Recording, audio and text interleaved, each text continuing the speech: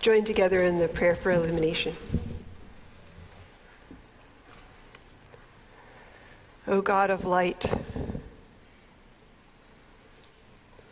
in your light we see light.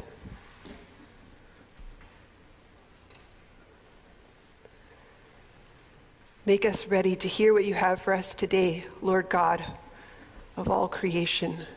Lord God, who made us, who knew we would be sitting here in this moment, in this space, hearing these words. You are intentional with us. And we are grateful that we can partake in your plans and your purposes, that you created us for your glory,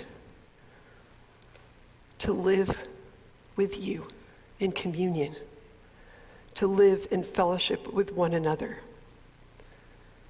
So we ask you to teach us your ways, to make known to us your heart today. We pray for Pastor Nathan as he brings your words to us. By your Spirit, guide him. Give him the words to speak. Give us attentiveness and openness of heart, an ability to understand and receive whatever you give us today, Lord God. Amen. The scripture reading today is in Galatians chapter 4, verses 12 to 20. Brothers, I entreat you, become as I am, for I also have become as you are. You did me no wrong. You know it was because of a bodily ailment that I preached the gospel to you at first. And though my condition was a trial to you, you did not scorn or despise me, but received me as an angel of God, as Christ Jesus. What then has become of your blessedness? For I testify to you that if possible, you would have gouged out your eyes and given them to me. Have I then become your enemy by telling you the truth? They make much of you, but for no good purpose. They want to shut you out, that you may make much of them. It is always good to be made much of for a good purpose, and not only when I am present with you, my little children, for whom I have begun in the anguish of childbirth until Christ is formed in you. I wish I could be present with you now and change my tone, for I am perplexed about you. This is the word of the Lord.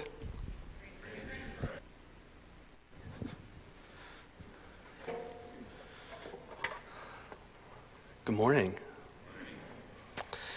Thank you, praise team. That was wonderful. And you guys sounded great too. Mandy, thanks a lot. And for those in the booth, thank you. There's a lot of moving pieces that go on, and I just want us to remember, there's a lot of people that are giving time and effort and energy, and it's really great. I want to start by a confession this morning. There are some sermons you write that are just easy. I'm sorry, I'll be honest. There's some sermons you write that's just easy, kind of just flow together. And there's some sermons you sit down to write, and it's just increasingly difficult. Maybe the text is difficult, maybe, I don't know, just difficult. But then there are some that are difficult because you realize in the moment, wait a second, this is really hard. Not to understand, but to live. Because the beauty of being a preacher, right, is that you get to have the sermon preached to you first. I mean, ideally, that's the point. Sometimes we're able to ignore that pretty well, but there are some passages where you just can't ignore it. And so my confession this morning really is this, because it was painful. Preparing this text was painful. I'm just going to be honest with you. It was painful. And the reason why is because if I'm honest, and here's my confession, a lot of what Paul is going to invite us to do, I have really messed up in my life. I mean, when it comes to caring for other people, it seems so easy, right? It seems so simplistic. But it's very complicated. And it's very complex. And so I just say that, my fear of saying that is that you're interpreting or potentially interpreting, I'm trying to make this about me, which I'm not. I'm trying to do the opposite. I'm just letting you know, hey, I stink at this. And I'm growing with you. And this is something that is so beautiful and wonderful. And so I'm not up here as an expert on how to care for people. I'm not. I'm up here as someone who's failed this miserably. and wants to get better. And I think God is inviting all of us to grow in this particular area. Is that fair? Have you ever been cared for? Like in a significant way? Like, are there points in your life where you can look back and say, man, that was a time I needed help and someone stood up and really helped me out? I mean, I think it could be like a specialized care position, like maybe a doctor aided you medically. Maybe it was a therapist. Maybe you had some anxiety or emotional things going on, and a therapist was able to come in and help. Maybe it was more of a familial setting. If we think back to our younger days, maybe a parent or a parental figure stepped in a time where we felt wayward or felt lost, and they really were able to help us, and they cared for us in those moments. Maybe it was a friend. Everyone needs a good friend who every once in a while genuinely cares for them. See, I think regardless of the vehicle, all of us at some point in time, it may be difficult, but all of us can reflect back on time where people cared for us, and it made a difference. And again, it doesn't matter if it was a specialized care or a general care. The common thread between all of those instances is that we felt seen. We felt encouraged. We felt courageous. We felt like, even though we live in this world that often is very dark and very dim, that there was hope on the horizon. See, caring is powerful. It's absolutely honoring and wonderful, and it's also incredibly difficult, especially when we reverse and it's our time to care. It becomes really daunting at times, if we're honest. I mean, it does for me, and I think it does for a plethora of different reasons, but one of the primary reasons is because oftentimes we're so afraid to put ourselves out there knowing, or at least thinking we know, that we're not going to get a return on that investment in the way in which we want to. Because people are messy. And every time you care, you're sticking your neck on the line for someone, as it were. And sometimes it works out. In my experience, a lot of times it doesn't work out. And so we create this aversion to caring for people in a very real way.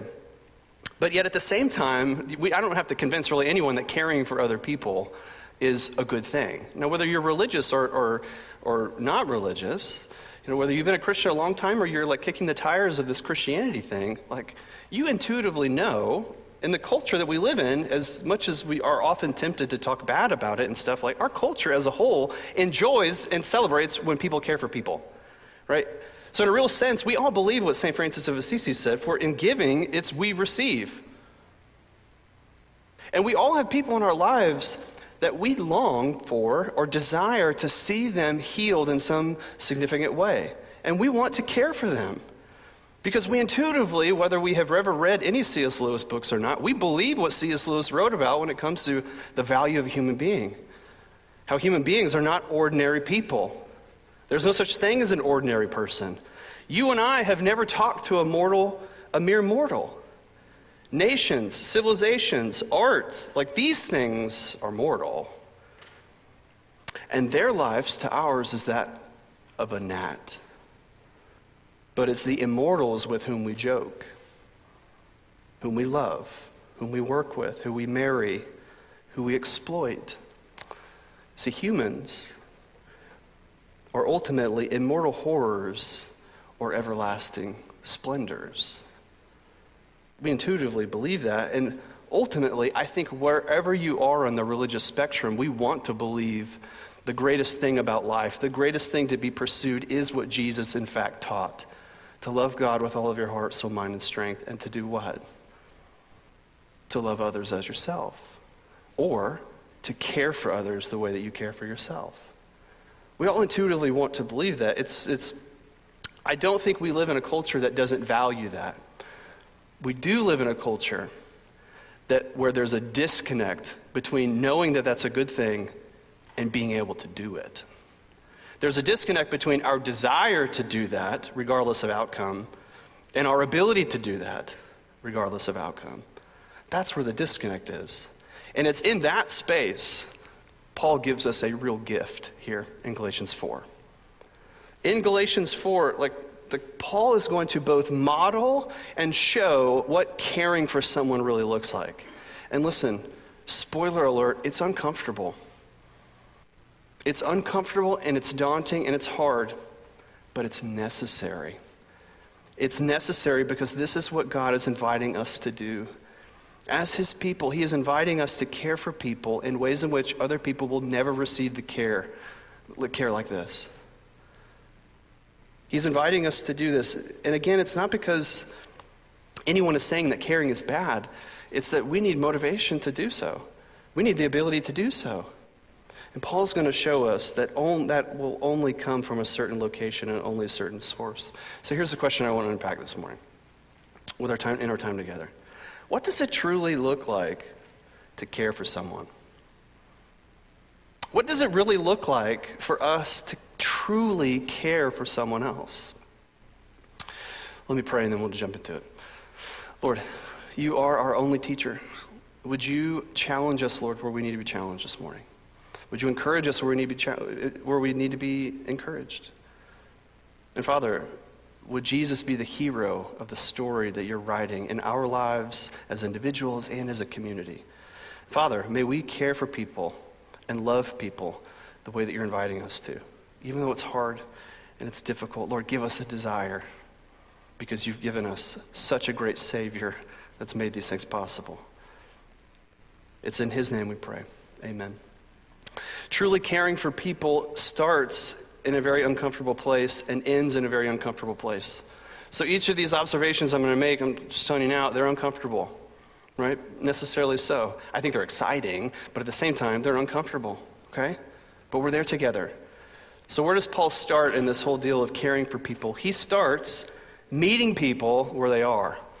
True care begins with meeting people where they are. If you look at verse 12, he says, I entreat you, become as I am. Why? Because I've also become as you are. Like, as soon as Paul comes to the Galatians, this region of people and these churches that he has planted, like, he comes to them and they accept his care. And the question is why? You know, there are other religious gurus around that they could have gravitated to. Spoiler alert, that's part of the problem of Galatians. But nevertheless, when Paul comes, they accept him. And the question is why? Well, he doesn't say anything as to like his intellect being the reason why they come. Oh, Paul, you're so smart, we're going to follow you. And he does have a massive intellect. He doesn't say anything about his status in the church or his role as this great apostle, which he could have because he is. But no, those are not the reasons why he gives as to why they received his care. Why did they receive his care? Well, it's simple. They accepted him because he became like them. That's it. He became like them. She offered a window into his life, and he cared for them in such a way that they probably had never been cared for before. And then they embraced him. He met them where they were as people. This is so simple at the same time, it's unbelievable. Paul comes to them, meets them where they are in the midst of their broken dreams, in the midst of their happiness, in the midst of their frustrations, in the midst of their joys and failures. Regardless, he meets them right there. Because caring for people, and I think this is what he's modeling and inviting us into considering, that caring for people begins not where you think someone should be, but rather where they are. It doesn't start where you think they should be. I mean, let's be honest. Again, this is difficult. This is hard. And I think there's a lot of reasons why this is hard. But I'll put myself on the chopping block and I'll say, I think the number one reason in my life that this has been hard for me is this. It's hard for me meeting people where they are because historically I've had such an inflated view of where I think I am. And I think many of us share this perspective. If we come into a relationship or a situation where we know we need to care for this person or this individual, and we automatically think that we're on a higher ground than them, it alters and defines the relationship in ways in which I don't think is good. It puts us in a position as the helper, the fixer, right? And I won't ask you, but rhetorically, I'll ask you rhetorically, have you ever been in that situation? It's overwhelming. And we put ourselves in that situation because we come to this person who has these issues and needs this healing, and automatically we assume that we're just in a better place than them and that we can fix them or help them. That's not how Paul comes to the Galatians. Do they have problems? Yes. Do they have anxieties? Yes. Are they broken? Absolutely. But he comes as they are. He meets them where they are. He doesn't have these explicit expectations for where they should be. Now, he wants them to grow into a different place. That's not what I'm saying. But initially, he's embracing where they are. Listen, can I say something that is hard? I'm going to say it anyways, but at least, cognitively assent with me for a second. Like, Christians, I think in particular, I think we have got to nail this down, this meeting people where they are thing, for no other reason than when we don't meet people where they are, when we refuse to do that, it is just showing that we have a gross misunderstanding of the gospel. Because God has not done this to you or me. The message of the gospel is not clean yourself up, put yourself on a moral high ground, get yourself right, and then God will care for you. No. Paul in another place tells us exactly how the gospel is. In Romans 5:8, for while you and I were still sinners. Do you know what that means? That means when we were in the midst of enjoying our most rebellious acts against God and loving every second of it, in that moment, Christ dies for us. So God doesn't say, clean yourselves up and then come to me. He meets us where we are. And oftentimes, I think at least at a minimum, we grossly misunderstand that message when we treat people the polar opposite. When we're not willing to attempt or even learn what it looks like to meet someone where they are. So how can we do that? And it's hard because people are messy. We're messy. It's incredibly difficult. But here's one way that I've been trying to do that. Remember, I said we're all on the same page. We're learning together. Here's one thing I just would toss out there. I'm trying to be better daily, weekly, monthly, yearly, of taking time throughout the day, not a significant portion, but enough, to remember what my life was like before I was a Christian. Have you ever done that? Have you done it recently? Have you thought about what your life was like before you were a Christian? If you haven't, I would strongly encourage you doing so. Because I think we get this like amnesia when we become a Christian. Because we've been forgiven. We've experienced the Spirit of God. We're plugged into a community that's constantly encouraging grace and forgiveness. And we love it, and you should. It's the way in which life was meant to be existed. That wasn't a word. It meant to be lived. But then something happens. We totally forget what life was like before. So that when we come into a situation, especially with someone who's not a Christian, we've lost the paradigm to connect with them. It may not be that we don't want to meet them where they are. It's like we don't have the capacity to do so anymore. But one of the ways we can fight that is forcing ourselves to remember. And what was my life like before I knew Christ? So that we can genuinely meet people where they are. But this is not the only way in which Paul invites us to care for people. I think it starts there, but it doesn't end there. And again, spoiler alert, it gets a bit more difficult. So we start with meeting people where they are, and as we're meeting them where they are, we have to choose transparency. This is difficult, and this is really hard. Look what he says in verse 15. What then has become of your blessedness or your happiness or your joy? For I testify to you that if possible, you would have gouged out your eyes and given them to me. Have I then become your enemy by telling you the truth? So the happiness and the joy that Paul had for both the Galatians, that the Galatians had for Paul, and his message upon his arrival is gone. The same people that would have given him his most precious possessions, including their own eyes, Paul says. Probably being hyperbolic, but nevertheless. The point is there. Now, they're no longer willing to do that. They've had a heart change. Others have come in, and they've embraced them, and it's distorted the view of the gospel. It's distorted their view of Paul, and now Paul is left with two different options. Both of them options that we have probably chosen for ourselves in situations like this. The first option is you just leave. They don't like me anymore. They don't like the message I'm bringing them. Just leave. That's a legitimate option. Maybe not the best option, but it is a legitimate option. But what happens if Paul does that? What happens if he leaves? Somehow, if he leaves, the contingency between Paul's care and affection for them is placed not on them, but it's placed on their reciprocating that affection. So ultimately, in a situation like that, who's it really about? Well, it's about Paul. If he leaves, he shows that, hey, the point in which I was here to begin with was ultimately had more to do with me than it had to do with you. So maybe that's not the best option, but then he has another option. He can be transparent with them. And he can communicate disappointment, anger, frustration, truth.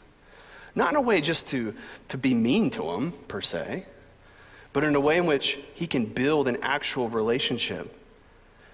You understand, real relationships, transparency is the currency of real relationships. We know this to be true, and it makes it hard, but it's true nonetheless. Like, real relationships disagree. Like, real relationships fight about things. One of my favorite things about premarital counseling is telling couples, hey, it's okay to fight. In fact, if you're not fighting with each other, something is wrong. Because we fight for what? Things we care about. And we fight with people that we care about. Now, we can push that to extremes. It's super unhealthy, and that's not what I'm trying to do, okay, at all. But nevertheless, there is a way of fighting fair that is incredibly healthy in a marriage relationship. The key word there is fair. Maybe big, bold, italicized word there is fair. Nevertheless, like, there's a place for that. Because we fight about, we're passionate about things that we care about.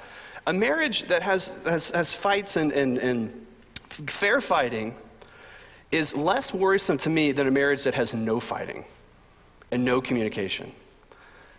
Because at that point, indifference is a very scary thing. Paul is saying, no, I genuinely care about you. So I'm going to fight for this. I'm going to tell you the truth because I want more for you currently in this situation than even you want for yourself. So I'm going to be transparent. I'm going to show you the inner workings of my life and the motives in which I'm interacting with you like this, in hopes that you can see, whether you like me or not, at the end of the day, I care about you. And I may be the only one that really does. Transparency has this ability to open up the motives in our lives like nothing else. That's why I think it really is the currency of a relationship where you're caring. Now, this can be unhealthy.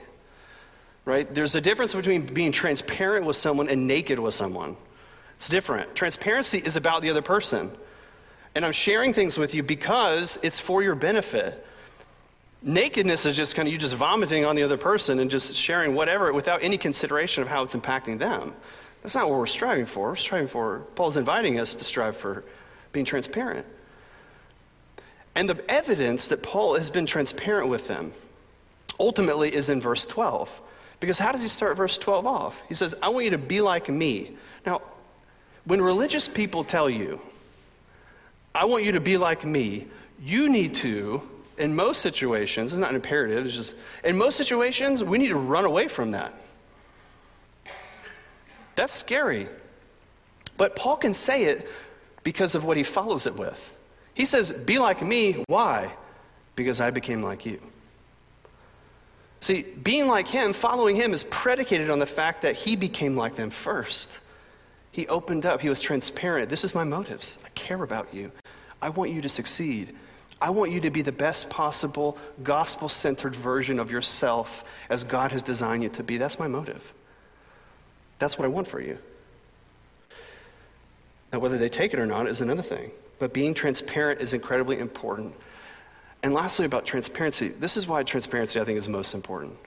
Because words are not enough. Especially if we look into our own lives and just the web of relationships that we have. And because my brain is always just wired thinking about, my non-Christian friends and family members, like, let's go there for a second. Like, if any relationship in your life needs you to be transparent and open about your faith, it's your non-Christian friends and family. Like, they need to have access to see your inner core working so that the gospel is not just something you talk about, but they see it lived out on a daily basis. Like, that's a powerful testimony.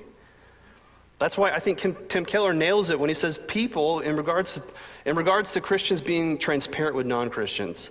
He says people have to be able to look into our hearts and our lives to assess how we handle trouble, disappointment, and interruptions, how we conduct our relationships, how we feel and act, so whether they can see whether Christ is real and how the gospel affects our day-to-day.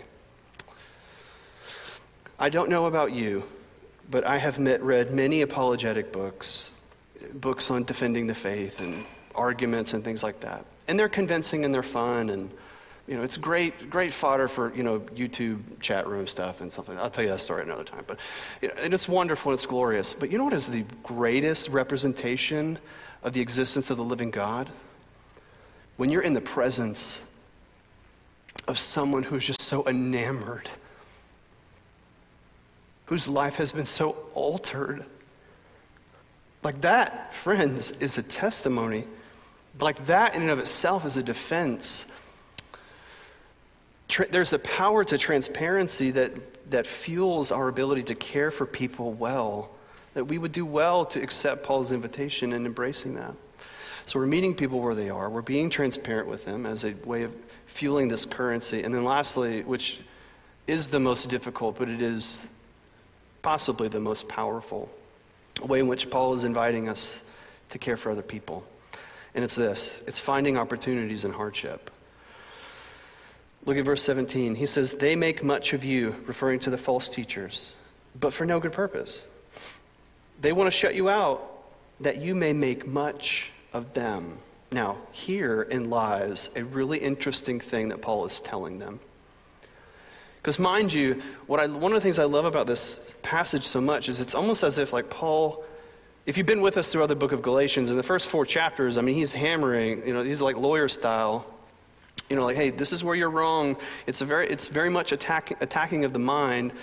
Not attacking, that's not the right word. Challenging of the mind, like, hey, this is where you're missing the gospel from a very, very logical perspective. And it's almost as if in this section, he just puts the brakes on that and pauses. And he comes and he sits down with the people. And he says, listen, I've been reasoning with your mind, and now I need to reason with your heart, because I need you to know I care about you. That I genuinely care about you. And you're not hurting me in the process of the distortion. You're hurting yourself. He genuinely cares about him. And his point is, these guys in whom you've latched yourself to, they don't care about you. Like, you need to hear this. You need to know this. Like, they have an agenda and they have a goal. And to be fair, so does Paul. Paul has an agenda. Paul has a goal. When we share, well, I won't go there, but he has a goal with these people. And the question is, well, what's their goal? Their goal is to be made much of. Either from a status perspective or whatever they're getting something by these people aligning themselves with him. But that's not Paul's goal. Like, Paul's care for the Galatians has nothing to do with gaining any notoriety for himself. At all. His motivation simply is that he wants them to love and to cherish the gospel. That's what he wants. Therefore, it doesn't add any merit or benefit to him whether they do it or not. That's not what he's there for. Which puts him in an incredibly powerful position, because he can love them. He can meet them where they are. He can be present with them. All the while, the contingency of the relationship doesn't depend on them even agreeing with him.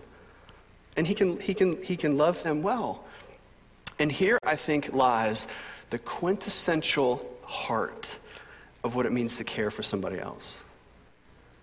Like, caring for someone else is not about getting anything for the carer. It's not about you getting something out of it. Now, I agree with St. Francis of Assisi. You do get something out of it. It feels good to care for people, right? But that's not primary. The primary reason you care for someone is so that the other person can experience the most flourished, wonderful, beautiful existence as possible. It's about them. It's not about you. To borrow a quote from, well, I won't do that. So Paul does this. He brings all of this home in a very powerful metaphor, trying to convince them that he genuinely cares about them. And boy, oh boy, does he use a great metaphor. In verse 19, he says, my little children, for whom I am again in anguish of childbirth until Christ is formed in you. Now, why use this illustration? It's a little weird, right?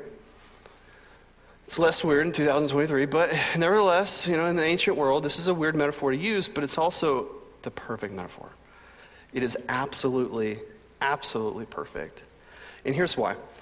I think one of the surprises, when I became a parent, right? When Elisa and I became parents, sorry, I didn't know one of them was going to be in here. Let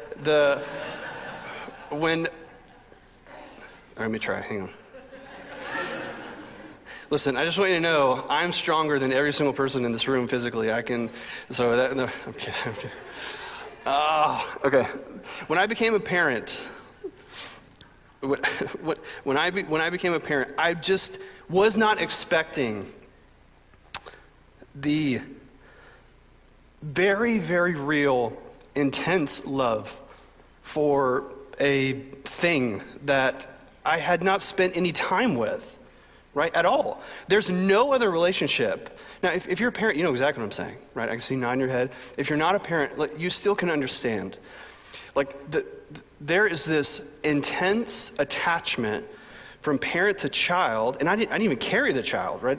But just it being my child, there's this intense, ferocious love that exists in that relationship, and I don't know if there's another relationship in which it exists in that speed, right? Like we love other people, but we grow to love them. We love them at a certain capacity where we would give our life for them even. But it takes time. This is instantaneous. And I remember talking with Elisa, I don't understand how in the world I love this child so much and so passionately. The first person I ever envisioned killing with my bare hands was the nurse. 3 days later, when they had to draw her blood and when they took the needle out, there was some blood on the thing. I remember thinking, I'm about to go to prison. I could. I had known my daughter for 3 days, right? And so I think one pastor summarizes that really well in ways in which I think it's so true. And it's this: the moment you become a parent, maybe not the moment, but very closely afterwards, when the realization hits you, your heart is severed in a significant way. And for the rest of your life, that severed piece of heart, that significant portion of your heart, it lives outside your body. So when you're looking at that child and they're happy, you're happy. When you're looking at their frustration, you're frustrated. You look at them succeed and you're succeeding on the inside. Why? Because it's your heart. Paul is looking at the Galatians and he's saying, look, I've already explained to you rationally why you're making such a grave mistake. But let me tell you, you're also breaking my heart. Because at the end of the day, I care about you. And I care what you believe because I want what's best for you. This is not a power play. You know me. I've been vulnerable with you. I've been transparent with you. And so he's looking at this opportunity of hardship where these people have come in and said, no, there's a different gospel. He's looking at that and he's trying to make an opportunity out of it. He's saying, look at the way they've cared for you and look at the way I'm caring for you. If for no other reason, trust me, you are my heart. Now we read this passage and we say, yeah, okay, fine. But this is Paul, the apostle. He's super Christian, right? Of course he can care for people like this, meeting them where they are, being transparent, looking for opportunities in hardship. Sure, of course he can do that. But my friends, there's a reason why he's able to do it. And the same reason Paul has is available to us as well. The only reason Paul can do this, model this, and also pursue this is because he has received the ultimate care of God himself. God the Father in Jesus Christ wraps himself in flesh. He leaves his heavenly realm and he meets us exactly where we need to be met. He lives transparently. He turns all sorts of problems into possibilities. And at the end of his life, he's betrayed, he's condemned to die, and he's crucified on a cross. And here's the astonishing thing. The one who cared better for people than any other person who will ever live willingly gives his life away to the most heinous, careless acts of evil that's ever been committed. And we look at his life and we say, why? Why would he do that? Do you know why he did that? For you. And for me. That we would look back at the cross and his resurrection without any doubt that God, who created us, who sustains us, cares more about us than we could ever imagine.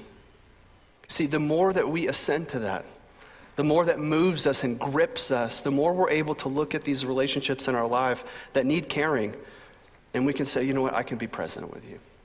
I can meet you where you are. I can learn to be transparent. I can find opportunities in hardship. Not because I'm a great person or because I'm trying really hard, but because God has met me in those places. He has satisfied me. He has forgiven me. He has brought me back to his family. And his Spirit lives in me. So this hard thing of caring he's calling us to do, he also supplies us with the desire and the ability. Here's my prayer for me, for my family, for us as a community, that beyond having just a marvelous, beautiful property with amazing disc golf and the most wonderful playground for children of all time.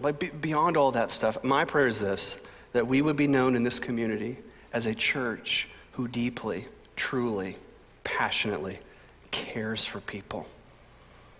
Let's pray. Lord, thank you for being good and gracious.